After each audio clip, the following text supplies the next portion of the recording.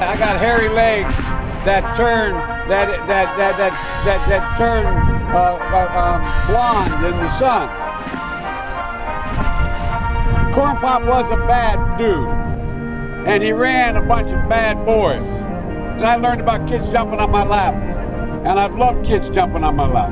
I pay them $1.9 trillion over. We can do anything. Grows the economy. What a stupid son of a bitch.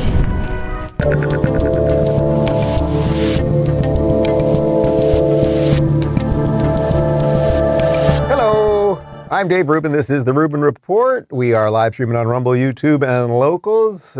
Subscribe if you have not. It's July 12th in the year 2023. I do have to get a couple clerical things out early. First off, I should warn you, everyone in my house, in my home, my homestead, except for me, is puking their brains out right now. It started with Justin last night. Luke is puking. David is puking. There's a lot of puke. My assistant, Daphne, who's normally here, she's puking. You three are not puking, right? We went through this already. Nobody feels that puke could happen at any time. And I was told right before we started the show that if something happens to me, if I suddenly, in the middle of the show, if I start feeling it, that Connor has some sort of graphic that he can throw to in case there is an emergency.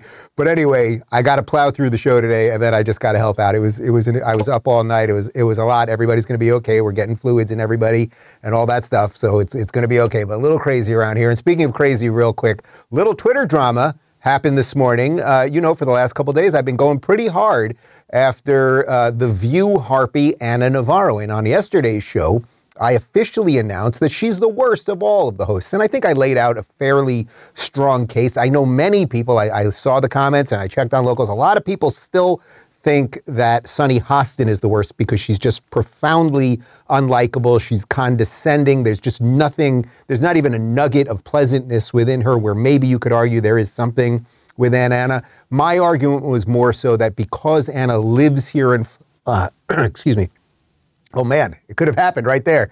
Because Anna lives here in Florida and she's so rabidly against it and lying that she just, to me, she takes the cake on this. But I get it's somewhat subjective. Everyone can have their own opinion on that. Anyway, then yesterday, I was driving and I saw this bumper sticker. Check this out. I saw this car, a Kia, with a couple bumper stickers here. Trump, 20 to 24 years in prison. Biden, Harris. Don't DeSantis my democracy, whatever that means. Another Biden Harris. OMG, GOP, WTF. So I took a picture of that and I tweeted it at Ana Navarro. And I said, I think at Ana Navarro is driving in front of me with a couple silly faces. Well, Ana Navarro responded this morning. And in only a way that a rich, elitist leftist could. I drive a Maserati, boo. A Maserati which costs around $200,000. Now, I don't begrudge anyone spending their own money on whatever they want to, but, she pretends she's this leftist hero. Well, she was a fake conservative for a long time now. I think she's gone full-blown, like, crazy progressive lunatic. But I did respond. Do we have my response? I think we do. I think I nailed this one. Hey, nobody said being a leftist hack doesn't pay well. So that's how my morning's going, puking all over me, both on Twitter and in real life. But we do have a big show for you, and we're doing a community Q&A. We moved it. We usually do them on Thursdays. We are doing it today because of how crazy the morning was. I needed to do something just sort of a little bit condensed instead of a full narrative show. But I do want to show you just a couple clips of a really interesting interview. Tucker Carlson seems to be sort of getting out there again, right? He's releasing his show once every week or 2 weeks on Twitter right now. We'll see what comes of that. He's been doing a few more interviews. He obviously was interviewed by Russell Brand in the UK last week. And just in the last couple of days, he made it to Romania. And you know that the most famous Romanian prisoner under house arrest is Andrew Tate. And they sat down for an interview, and there's a couple of clips that I think are just like deeply connected to things that we've been talking about here. First, Tucker asked Andrew Tate, and of course you guys know kickboxer Andrew Tate, and he's sort of become a hero of the men's rights movement. He's very controversial for a series of reasons. whatever, controversial, what does it mean? Some people like it, some people don't. That's how they feel about me. It's probably how some people feel about you. Anyway, Tucker asked Andrew what it is about his message, what it is about the things that he's saying that's driving so many people crazy. So what is it about your message, do you think, that infuriates certain people? Well, my message is traditional masculinity. My message is to stand up and say what you mean and mean what you say. And even going to the gym nowadays is an act of defiance. Because when you have a man who's built with any degree of principle, you say no to things. And I think if I have to analyze my message and why I'm so disliked by the people who dislike me, it's not the things I'm saying. It's the fact that if you adhere to my principles and you adhere to the things I say, you end up being the kind of person who will resist certain ideas. You say no. What kind of man never says no? Name a man who never says no. Men say no, right? Men wake up and say, no, I don't think that should be done this way. No, my children will not be taught that. It's no. the father's primary job. Absolutely. So when you say to men, listen, you're allowed to have an opinion. You're allowed to have standards. You're allowed to have boundaries and barriers. You're allowed to get up and become important and work hard and try hard and become the kind of man who can't be controlled. Then you're seen as an enemy. And especially with the massive influence I've gained, I think they look at me and go, he's helping men resist to slave programming. We don't need him around. We need to empty their brains so we can inject the slave programming and convince men to be eunuchs. Because once you're eunuched, then you're not a threat. I think I buy that. Because your message, I'm not the world's expert on your message, but I've seen a lot of it, and it's not explicitly political, actually. No, it's not political at all. Yeah, Tucker kind of sums up my feelings on that. Like, I've watched a bunch of clips of Andrew Tate, and we've shown a bunch here. I'm not an expert in everything he's done or everything he's been accused of or any of those things, but if we just take what he said there for face value, that's the thing that's driving his popularity, which is absolutely insane right now. And again, the guy is under house arrest, trapped in Romania while he's doing this interview, and he's still not holding back. If you listen to some of the things, well, masculinity, that men should be men. Yeah, of course men should be men. It's part of the problem that we have right now, that men don't know if they're men or if they're women. Women don't know if they're women or they're men, all of this odd gender confusion. That you should say what you mean. I mean, I don't know that there's anything that I could agree with more on that. Like, you must say what you mean. That's the most important thing you can do as a human in some way, because the second you don't do that, you are actually just giving energy, you're giving air, oxygen to the machine that is coming for you in every which way, right? So, all of us do it to some degree. I don't do it that much anymore, but I basically say whatever I think, right? Like, I actually can't think of anything off the top of my head that I'm thinking about that I don't say on this show. But we've all done it in different ways in our life. We maybe do it in our marriage, or we do it with friends, or we do it over at work, over politics or whatever. But say what you mean. Like, that's important. Go to the gym. We showed you the headline yesterday. What was that? Was that in Salon? No, it was Axios. Who the hell had that freaking stupid headline about working out yesterday? Oh, MSNBC. I mean, they're all the same basically at this point, about, how fitness is now a tool of the far right. And we talked about it. It's like, because if you take care of yourself, if you stand up straight with your shoulders back, Jordan Peterson, if you are not eating bugs and gruel and growing fat and only playing video games and watching porn, if you're doing other things with your life that give you value and purpose, you're less dependent on the system, and that's not what the system is interested in.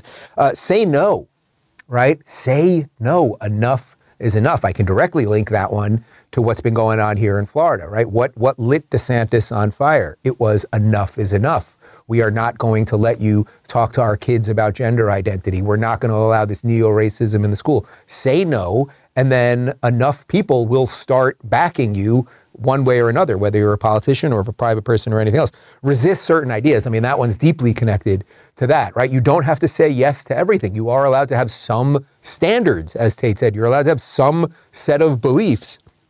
He said standards, you can have opinions, and that will make it so that you cannot be controlled. And doesn't that seem what it all boils down to these days? They want us to be controlled. Eat this. Go out when we tell you. Put this on your face. Get injected with this. We're going to take this amount of money from you because you're this type of person. We're going to let you into this school because you're that type of person.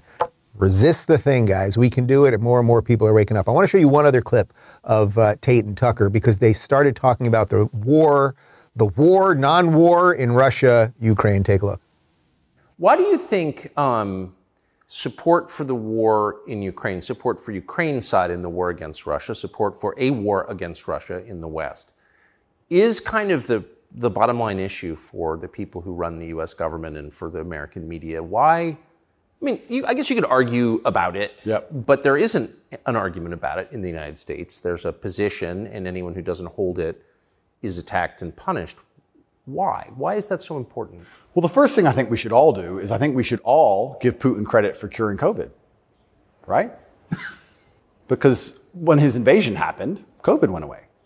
So thought about that. Think about it. It's almost to the day. So we have to give him some credit at least for doing that. He may be the bad guy of the world, but at least he cured COVID for everybody, nearly instantly. Fair. Thank you, President Putin. I, up until this point, never really commented too heavily on politics. Yes. But I understand very well, I like to believe what's happening with Ukraine and Russia.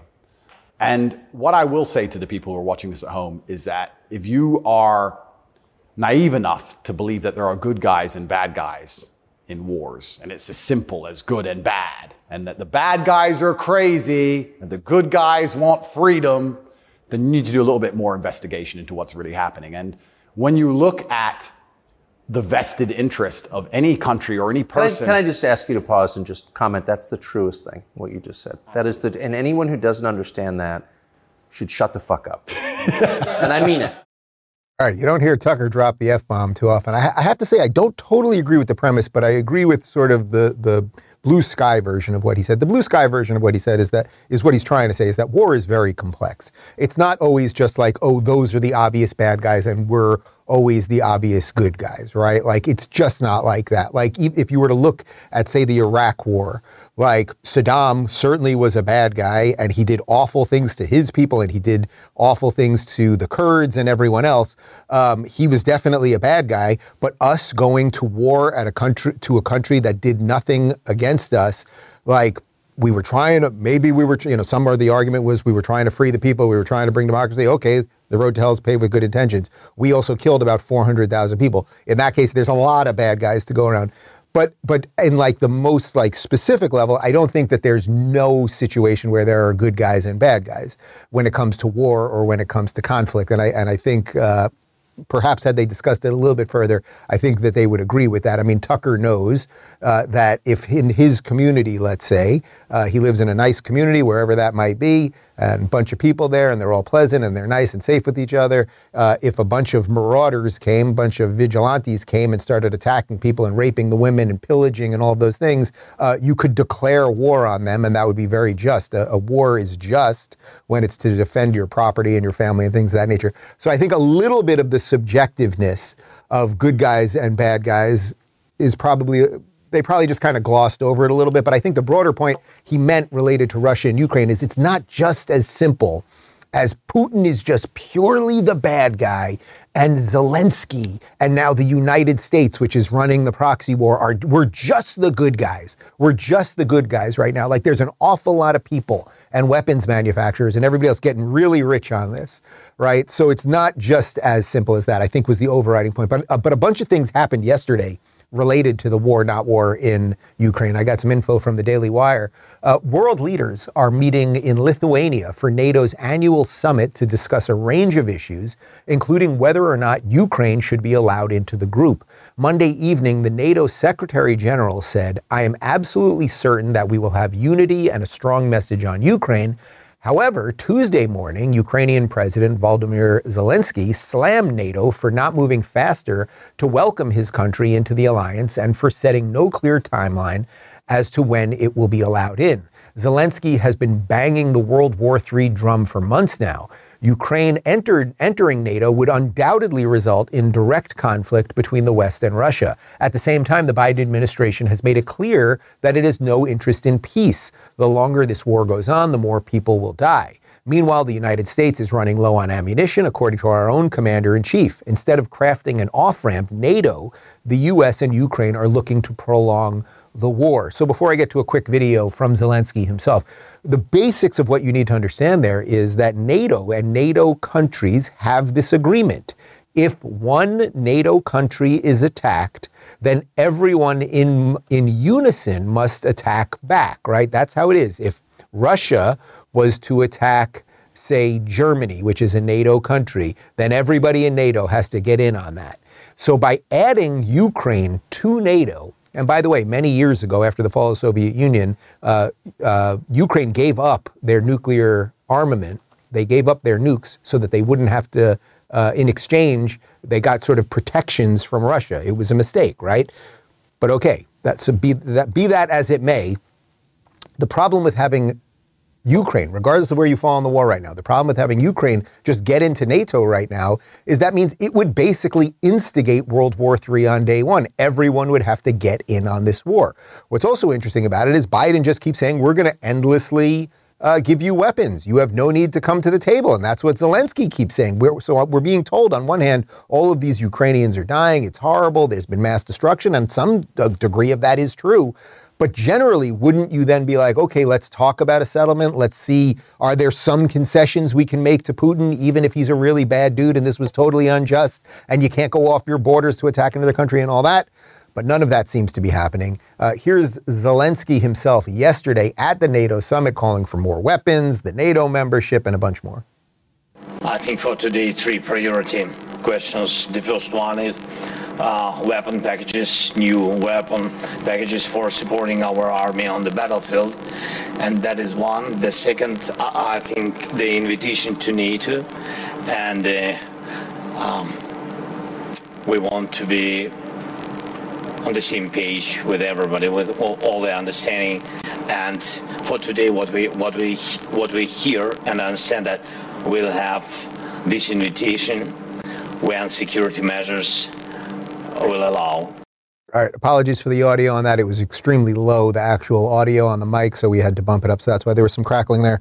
So he wants more weapons and he wants in on NATO. So he wants to extend the war. And let's, even giving him the complete benefit of the doubt, let's just say this guy just wants to defend his country. There's nothing nefarious going on. There's no money laundering there. It has nothing to do with Biden and the laptop and all of the stuff. Let's just pretend this is all on the up and up, right? It's like, does that mean we still have to give this guy endless weapons and also enter an international agreement that will immediately drag us into World War III? And why is it that, as Tucker pointed out, there's really just no voices in America, in corporate America, in mainstream America, that are giving a little pause to this thing? Yeah, I can talk about it a little bit that way. Tucker could, and now he's no longer on mainstream media.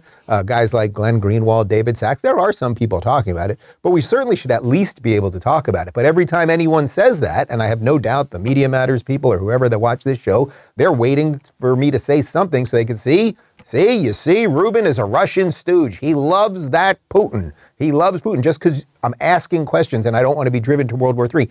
By the way, to go to war, we need congressional authorization. I know we don't do that anymore, right? So when Obama went to war in Libya, when we got rid of Gaddafi and now Libya is a complete failed state, we didn't actually go to war. He didn't get congressional authorization. He called it a kinetic military action. Sounds like Xbox Connect, but it was a kinetic military action. So they always find ways we can drop bombs all over the place. But I think at some point, if you're endlessly funding a war, if you're giving guys billions of dollars to kill other people, at some point you're at war. Anyway, our Secretary of State, Anthony Blinken, went on television yesterday and he welcomed Sweden and Finland into NATO. So that is one thing that happened in the last couple of days. And he tells Putin, you ain't going to win this thing, man. Let's start. We know Sweden is now following Finland into NATO. What message do you think that this will send to Russia? Or what message do you want it to send, if any? Well, it sends two messages. First of all, our alliance is stronger, it's bigger with two new members, Finland and now Sweden, and it's more united than ever. And in terms of Russia's aggression against Ukraine, it's sending a very strong message to Putin that he's not going to outlast us. He's not going to outlast. I mean, it's just meaningless drivel like that. Okay, I have no inherent problem with Sweden and Finland getting in NATO. But do you think Sweden and Finland, do you think Putin woke up this morning like, Sweden and Finland are in the NATO. What am I going to do? Get me some vodka so I can think about this. Like he's been at war in essence with the United States and Ukraine. You think it's the thing that's going to turn the war around are a bunch of Finnish soldiers on the border of Russia? Like it's just, this is what we do with everything. It like all sounds good. Blinken, it sounds good. We'll have a bigger, broader coalition. Except nobody does anything. Everyone does jack shit except for the United States. That's how it works. So if we don't do anything, nothing happens. And if we do something, something happens, good or bad. That's how it is. Anyway, there is one world leader who is at NATO right now who is basically calling for peace. He's saying enough of funding this war. Can everybody calm down? Let's respect borders, et cetera, et cetera. That's the guy that everyone in the West seems to call a fascist these days, although he was voted democratically and is extremely popular within his own country. I'm talking about Viktor Orban of Hungary, and here he is calling for peace. Ez itt Vilnius. Kétnapos NATO csúcs találkozó. A legfontosabb kérdés mi más lehetne, mint az orosz-ukrán háború. A magyar álláspont változatlan, ezt fogjuk képviselni. Ukrajnában nem fegyvereket, hanem békét kellene vinni. Tűzszünetre volna szükség, és háború helyett minél hamarabb meg kellene kezdeni a béket. Okay, so there's obviously way more to that, but the point is he's one of the few voices in the world on the international stage who's just saying, how about we just don't endlessly fund this? Why is it that all these Western nations want to endlessly fund Ukraine fighting Russia, whether they think they're fighting back, whether they think it's partially justified, fully justified, or whatever? And as I often say, at the end of the day, we can arm this guy with all of the munitions we want. We can give him all of the F-15s. We can give him the cluster bombs and the whole freaking thing, the mother of all bombs, all of the stuff. And at the end of the day, he still has nukes. So the idea that we're going to defeat this guy militarily, that one day we're all going to wake up and they're going to be like, it happened. We defeated Russia militarily. We've taken over. And by the way, then what happens post-Putin? Probably gets worse. But it's just a crazy notion. So there's one guy who's doing it. I happen to meet that one guy. This is at the Prime Minister's palace in Hungary. That's right on the Danube River over there. And we chatted for about 10 minutes. You guys know this is during our trip about 2 months ago. And it was really interesting. This was, just the two of us chatting for about 10 minutes or so. And all he said to me repeatedly was, I love my country. I want to protect my country. I don't think we have to have these adventurous wars all over the place. I want to protect my borders and the people of my country. He just repeated that over and over. He had a big smile on his face. That's it. That's it. And I think that we should be thinking a little bit more like that within our own borders. I know that puts me outside of the mainstream. It actually puts me closer to, say, Tucker and RFK, who, by the way, RFK Jr., I did interview on Sunday. Part 1 is up right now. Full thing is up on Locals, and some other clips will be coming out throughout the week. And I will now get to the Rubin Report Community Q&A, where the first question happens to be about RFK Jr. Prusky says, is what RFK Jr. Is saying, if what RFK Jr. is saying is true, when you had the interview with him about Russia wanting to do a peace deal, why is the United States preventing it? Wouldn't that be treason in a sense? Well, there's something very interesting there. So if you didn't see at least part 1 of the interview, he talks about that Russia has repeatedly gone for a peace deal. By the way, former Israeli Prime Minister Naftali Bennett, from like a year and a half ago, before Netanyahu took over, he went to Ukraine. I think he went to Ukraine and to Russia. He must have went to Russia and meet with Putin. And they basically had a peace deal worked out. And the United States and Ukraine said no to it. That was a year and a half ago. So RFK's argument is that Russia actually does want a deal, but the West is just pushing and pushing and pushing. And if you eventually push the guy with nukes again into a corner, what is that guy going to do? So is it treason? I mean, I would leave that for like the constitutional lawyers to figure out. But I think at the very least, it makes you hearken back to that clip of Andrew Tate and Tucker Carlson, like the good guy, bad guy thing here is not that clear. It's not that clear. I am not saying Putin is a good guy. He invaded a sovereign nation. You cannot do that if you want to be in the community of nations, right? You can't just go into someone else's territory and start taking over. Now, we can talk about ethnic Russians and all of those things and how the Soviet Union was broken up and okay, all of that, fine. But I'm not saying Putin is a great guy, but I don't think Zelensky is a great guy either. And he's getting awfully rich and awfully famous, and there's an awful lot of money being poured through that country right now, and I think it's at least worth thinking about. Joe says, was there anything in the RFK interview that surprised you from either a personal or political point of view? Well, I don't know that this surprised me exactly, but we opened with the first question. I said, hey, right off the top, I was a Democrat. I can no longer call myself a Democrat anymore. What makes you still a Democrat? And actually, I thought it was his only sort of somewhat muddled answer throughout. He harkens back to the history of his family, and I think that's respectable. This was similar to our affirmative action question, which by the end, he sort of agreed that it was not a great comment when he said that it was a bad decision by the Supreme Court. He really was like, he fully understood the other argument. But I think he's so connected. I don't mean this as a judgment call, really. I think he's so connected to the Kennedy legacy and who his uncle and his father were, and his other uncle, what that name means and what that was in that party, that I think he's having a little trouble disconnecting from that. But I think by the time this thing is done, by the time the DNC is done with him, by the time more and more Republicans who happen to disagree with him, and I disagree with him on affirmative action, I disagree with him on policies around climate change. Unfortunately, we didn't have time to really get into that. I'm sure I disagree with him on some abortion stuff. Like there's plenty of stuff there, and we get into a bunch of it. But he will always find the door. It will be exactly where I was 7 years ago. The door will always be open for people on the right to talk to you about those things. And there's broad agreement when it comes to COVID, when it comes to Ukraine, et cetera. So I think he's just sort of, he's in the mix of that thing. But what I was very impressed by, he was happy to have the conversation. He said he'd be more than happy to have it again. I asked him a little bit about what he thought. I said, well, people know what you think about Trump. They know what you think about Biden. What do you think about DeSantis? He had a lot of good things to say about DeSantis, said he'd be happy to talk to him. So like that, we do need more of that. And I think that that's the main piece. That was my takeaway. Cool Mom says, if mind reading happens during our lifetime, I'm going balls to the walls and filling my head with as much truth as possible. I'm also going to say countless prayers. Your thoughts? Why not? Why not? Well, first off, if mind reading is possible, to some extent, mind reading is possible already. Not the way we traditionally think of mind reading, like someone could just like walk up to you and like go like this and like know what's in your mind. But mind reading, the way the algorithms work, the way that, our click habits know more about us in a way than we do. Like we could say, oh, I like these things, but then the algorithms and big tech can look at your click behaviors and go, actually, those aren't the things you like. You do like all of that violence. You do like all of the mayhem. You do like this, that, and the other thing. So in some ways, there's a technological mind reading that is happening already. But if they get to mind read us, I would fill your head up with as much truth as possible. If prayer helps you get there, then God bless you. Nick says, you did a great job of a fair interview with RFK Jr. despite your declared vote for DeSantis. If he doesn't win the Democratic primary, would you support him being the VP pick for a Republican presidential ticket? This has come up repeatedly. I've discussed it a little bit with my guys on the inside. Look, there's a lot of good there. So without fully repeating what I just said, there's good on the COVID stuff. There's good on the Ukraine stuff.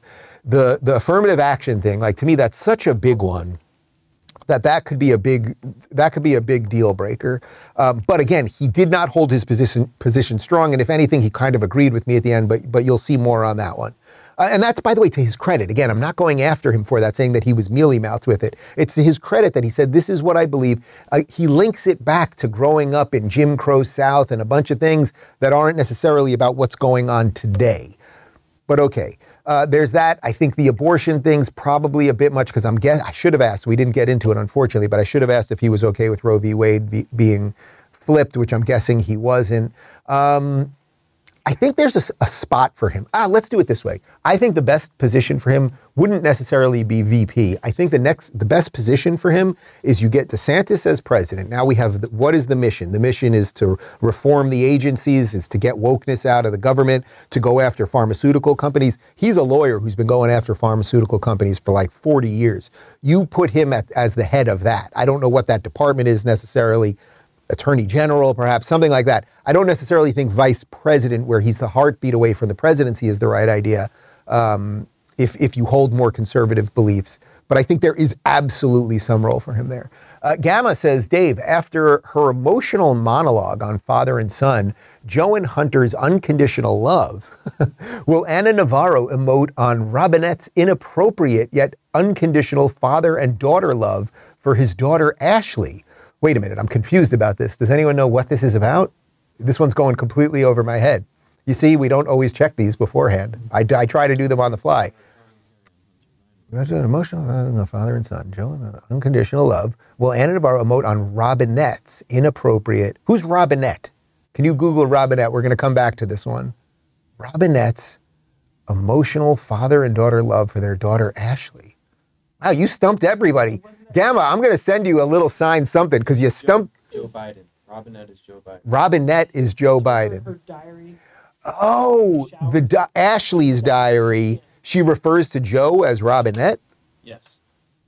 All right, we're going to do a little digging on this one. But Gamma, because you stumped us all on the fly, and as I said, I try not to, every now and again, I take a quick glance at the questions, but I try not to read them in advance because I want to do this as much off the top of my head and be as honest as possible. You got us, and I'm going to send you something. Apparently, Brock's got some info. Joe Biden's middle name. What's that? Is that Joe Biden's middle name? It's Joe Biden. Dave. Robinette's Joe Biden. So Robinette is Jill Biden. Okay, let me try this one more time. Bear with us. What? Robinette is Joe Biden. Robinette It's his middle name. is Joe Biden's middle name is Robinette? Chris just said it to you. All right, I'm being told on the fly, people, that Joe Biden's middle name is Robinette. So now I'm going to read this again. Dave, after her emotional monologue on father and son, Joe and Hunter's unconditional love, will Anna Navarro emote on Robinette's inappropriate yet unconditional father and daughter love for his daughter, Ashley? But isn't Ashley Joe Biden's granddaughter? Yes, for Hunter Biden's daughter, Ashley. Oh, for Hunter Biden's daughter, Ashley. We're going to chew on this one for a bit. But I see there's something there. You've made us all think. I thank you. We're going to send you a little signed bookplate or something for getting me on the fly. Casey says, why is AI so important? Humankind has made so many advances without it. Do you think we need it to keep making discoveries?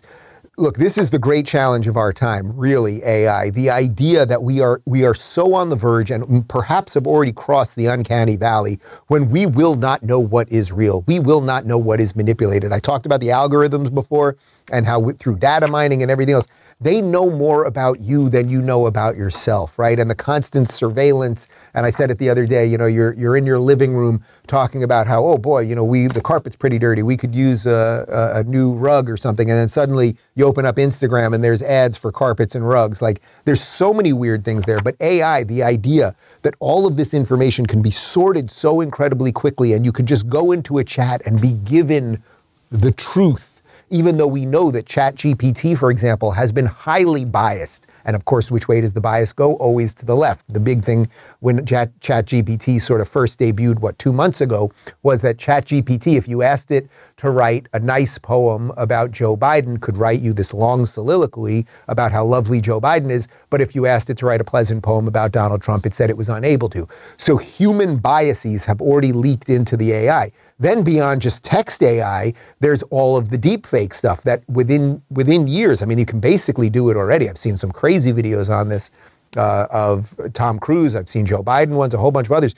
They'll be able to fake it. You will watch videos and not know that it is not the person you think it is. And just what would it be like when a video goes viral of Joe Biden announcing that we're dropping a nuke on Russia or whatever it might be, or God knows what they could do with that, related to porn, related to virtually everything. And also our need for humans to do things will constantly be decreasing because we will be replaced by fake humans.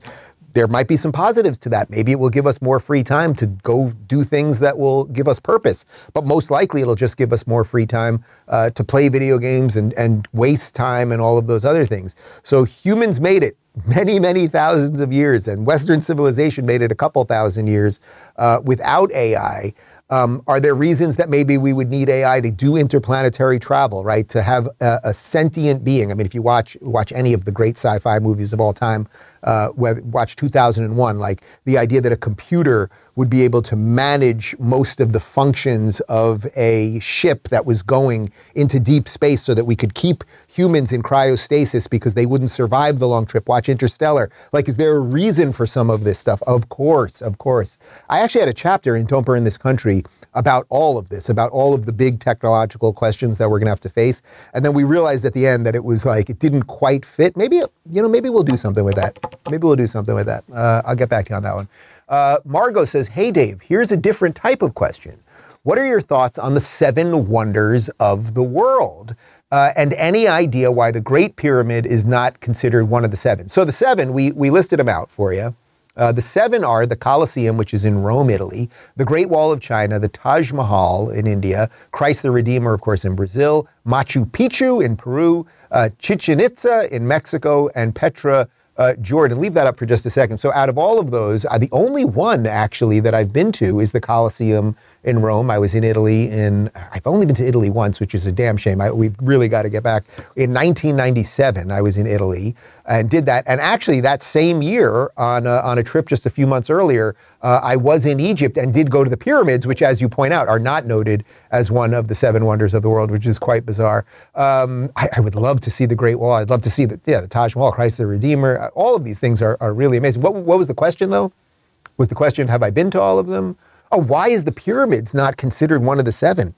I don't know. I actually, there are pictures of all of them right there. Do we have it? It's one of the ancient wonders of the world. It's not anymore. Oh, interesting. It's considered one of the ancient wonders of the world, and I guess these are all newer, right? So Taj Mahal would be at least somewhat newer. Yeah, I guess that does make, right. Well, the Colosseum in Rome, but Colosseum in Rome is what, 1,000 years old? 6 out of the 7 are like gone. Like they're like either destroyed or not. Ah, interesting. Very interesting, people. So you learn a little bit. I can even learn on the fly on this program. I would like to get to all of those. Maybe we'll do a trip to the 7 wonders of the world, and we'll end it in the what do you call it? The triangle, Bermuda Triangle, and then we'll just dip out. Like that'll be that. Sarah says, "Hey Dave, I was wondering, what do you look at when you are filming? Do you look directly into the camera, or do you have a mark of some sort? I feel like if I were to do what you do, I would have a hard time not looking at the other people in the room. How do you do it?" You know what? Can we do something right now, Brock? Can you come around here, and can you take a picture from behind me? And we're going to show that, we're going to post it in local so people can actually see. But what I'm looking at right now, when I'm pointing right now directly to the camera, so I am looking at the camera, but we have a teleprompter. That's Brock. Nice sweatshirt, Brock. Where'd you get that? From the closet. The closet. No, DaveRubin.store. The closet. The closet. Real genius. You're a marketing. That's my marketing guy. Marketing wizard over there. So he's going to post that at RubinReport.locals.com right now so you guys can sort of see what I'm looking at. But in essence, the screen that we have, because they do something with the mirror, it's actually pretty cool. So Phoenix has the teleprompter, so that's how I'm able to read the questions, but keep looking at you the entire time, because it basically, I can look at the camera and it just sort of goes through it. The camera's going through the screen and I can look this way. So it's sort of like I guess it's a double-sided mirror, so to speak, something like that. Well, not a double-sided mirror, because I'm not seeing myself. I do see myself when sometimes I look down like that. That's where I see the clips that Connor's throwing me. But I've got Connor to my right, and he's doing all the live videos that we're throwing to, the sound effects, all that sort of stuff. Phoenix is running the prompter, giving me extra information if I need it. Brock sits next to him, and he's just Googling and doing social media while we're doing it, fact-checking me on some things. Sometimes Daphne's also in here. She's not in here today because she's puking her brains out just like my boys and David are. Is what it is. And I could note that we just met with the contractor this week, and the new Rubin Report studio is in the works. It took us a little bit longer than anticipated, but it's all in the works, people. Stay tuned on that. Chad says, what are you most excited about for this upcoming Off the Grid August? Well, we didn't do an Off the Grid August last year, basically because Justin was born on the 6th. He was due on the 22nd, ended up being born on the 6th. And then obviously family, phone calls, doctors, hospital, blah, blah, blah. It was just like not going to happen. I tried to basically stay off the news, which I was able to do for when I came back. But in terms of like not really being on this thing and everything else, that didn't work out that way. We are taking a little trip without the boys, which we have not done since they've been born. So we are going to get away for a little bit. So that will be nice. I know it's going to be kind of tough. We're a pretty tight-knit group here, and like spending some time away is going to be a little bit, I think it'll be probably more difficult for David than me, because he's down there every day with them all the time, like really just doing a truly incredible job, like truly, where I'm often busy in here. So my separation is a bit more. So I would say getting away a little bit. And that's it. Well, you know what? Something else this year too, maybe a little bit more than in other years. I haven't done that much racehorse politics in the last 2 weeks on the show, right? Like we haven't done that much about DeSantis said this, Trump said this, but. And I think getting away from a little bit of that before the debate. So as you know, I'm coming back a little bit early this year. I'm going to come back on August 23rd in Milwaukee. Rumble is the exclusive live streamer. No YouTube, Rumble only, of the Republican debate. So it'll be on Fox on television and then Rumble online. We're figuring out what I'm going to do that day, but I think I'll be anchoring Rumble's coverage, and hopefully we get a whole bunch of big people and some of the presidential candidates and everything else. But it'll be pretty cool to have missed 3 weeks, 3+ weeks basically, and then go right into that and like feel that freshness and all of it just come burst forth right back into my face, and we shall see how it goes. Jonathan says, what's your daily or weekly exercise and diet routine? Well, I'm on a nice kick right now in the gym. So, we start our morning. I've told you guys this before. I take over for the kids around 7:30 a.m. At that point, I'm usually doing a little back and forth with Phoenix on how we're laying out the show, but we're doing that over text.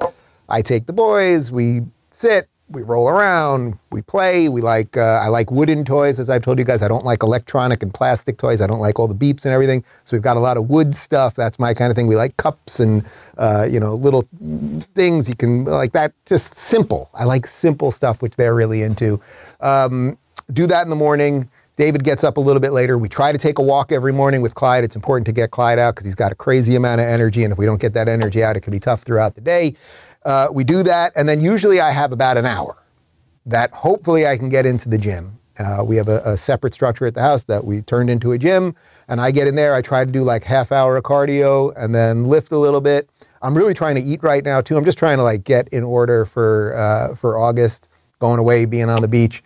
And, I'm basically in good shape, but everybody could always lose 5 pounds, tighten up a little bit. So I'm pretty much staying off sugars and carbs. I'm just doing eggs in the morning, usually eggs, or I do Greek yogurt with a little bit of fruit. I got like a strawberry, raspberry, blueberry mix, sometimes a little honey on there. For lunch, David, we buy lunch for my team, but I was like, I can't just keep doing like the takeout thing all the time. And these guys, they freaking love the Chick-fil-A. Every day with you guys with the Chick-fil-A. It's like there's a limit to the sauce. I get it. There's a lot of sauces. So we basically, David does usually like chicken thighs, maybe some rice, some spinach mixed in, very simple. I put a little sriracha on there, nice and simple. And then for dinner, I'm doing most of the cooking these days because he's taking care of the kids. So we just do like a nice like grilled something. So either grilled chicken or grilled steak or fish. We've been on a nice fish kick lately. Just like I'm here in Florida, so they got everything. Grouper, mahi. We can get tuna steaks. You get red snapper, yellow snapper, cod. Like I just try a different fish a night. Simple vegetable on the side, asparagus. We did Brussels sprouts last night, broccoli. Although nobody ate in this house last night because everybody was puking except for me. And usually just like some simple potatoes in the air fryer. So and then I don't really do dessert. Had a quarter of a piece of dark chocolate last night. And then there you go, 47 years old. You can judge in your own way. Mike says, Dave loves the show and being with you. Dave loved the show and being with you from the jump. Can you get your crack staff to put together a video of all the cold opens and closes so we can share with our batshit crazy liberal friends, please? Thanks, and you rock the hizzle for rizzle dizzle. Peace and bacon grease. One of you wrote that, didn't you? Who is this guy? You rock the bacon grease. We should do something with the cold opens and closes.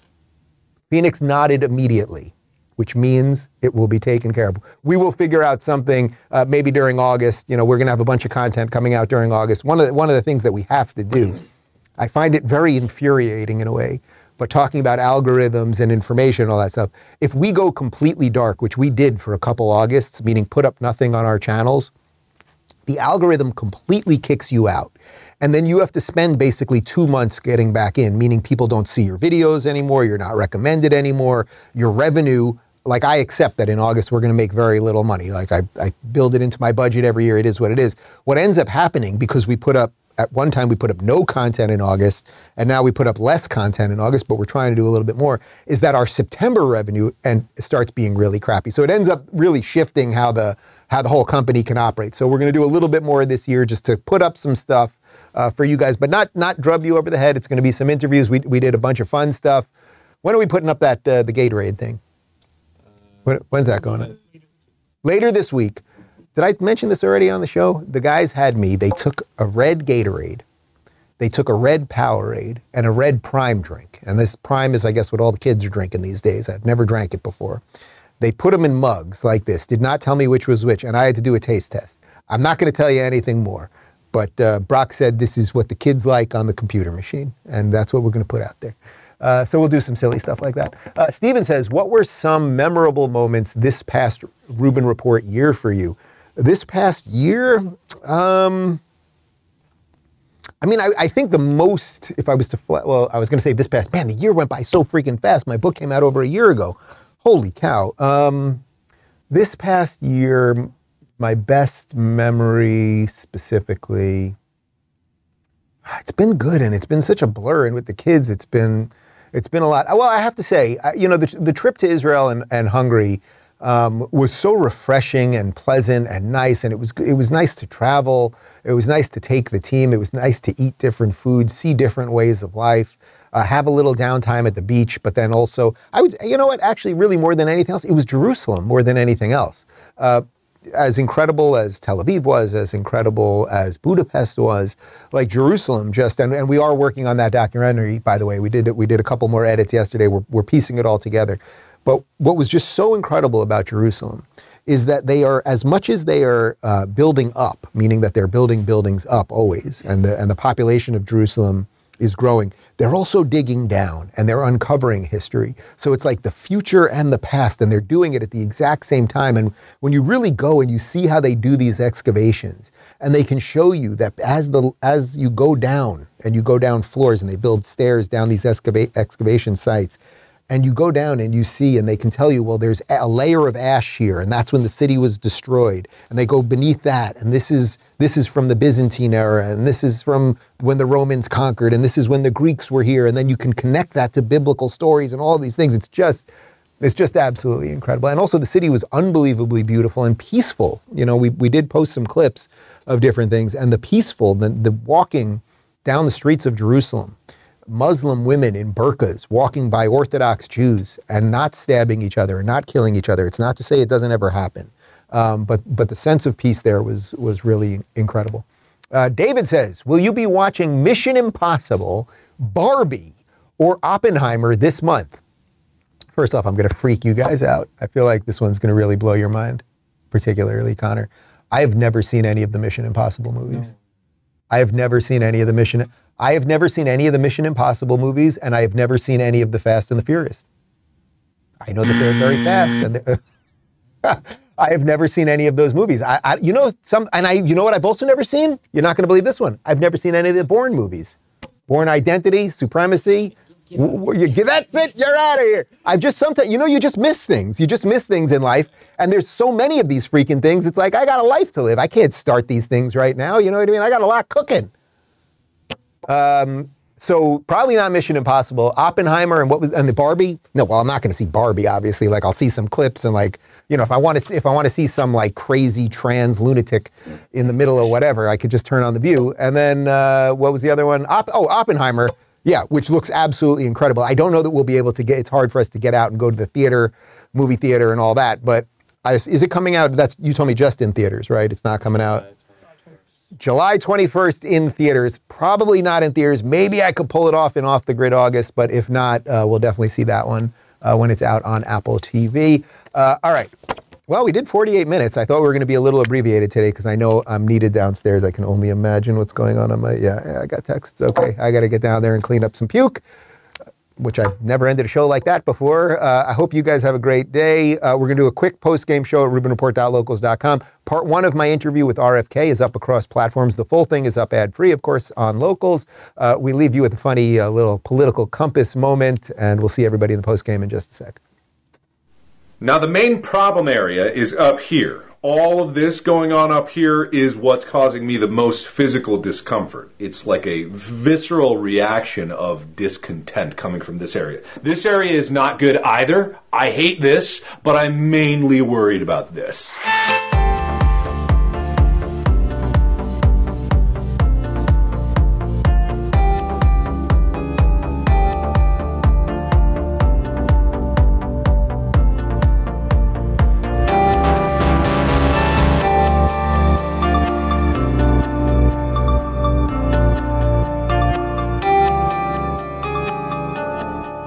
Thanks for tuning in to the Rubin Report. You can watch the show live every weekday at 11 a.m. Eastern and 8 a.m. Pacific on Rumble, Locals, and YouTube. Don't forget to rate, review, share, and subscribe to this podcast. And you can join me for the post-game wrap-up every day after the show at RubinReport.locals.com.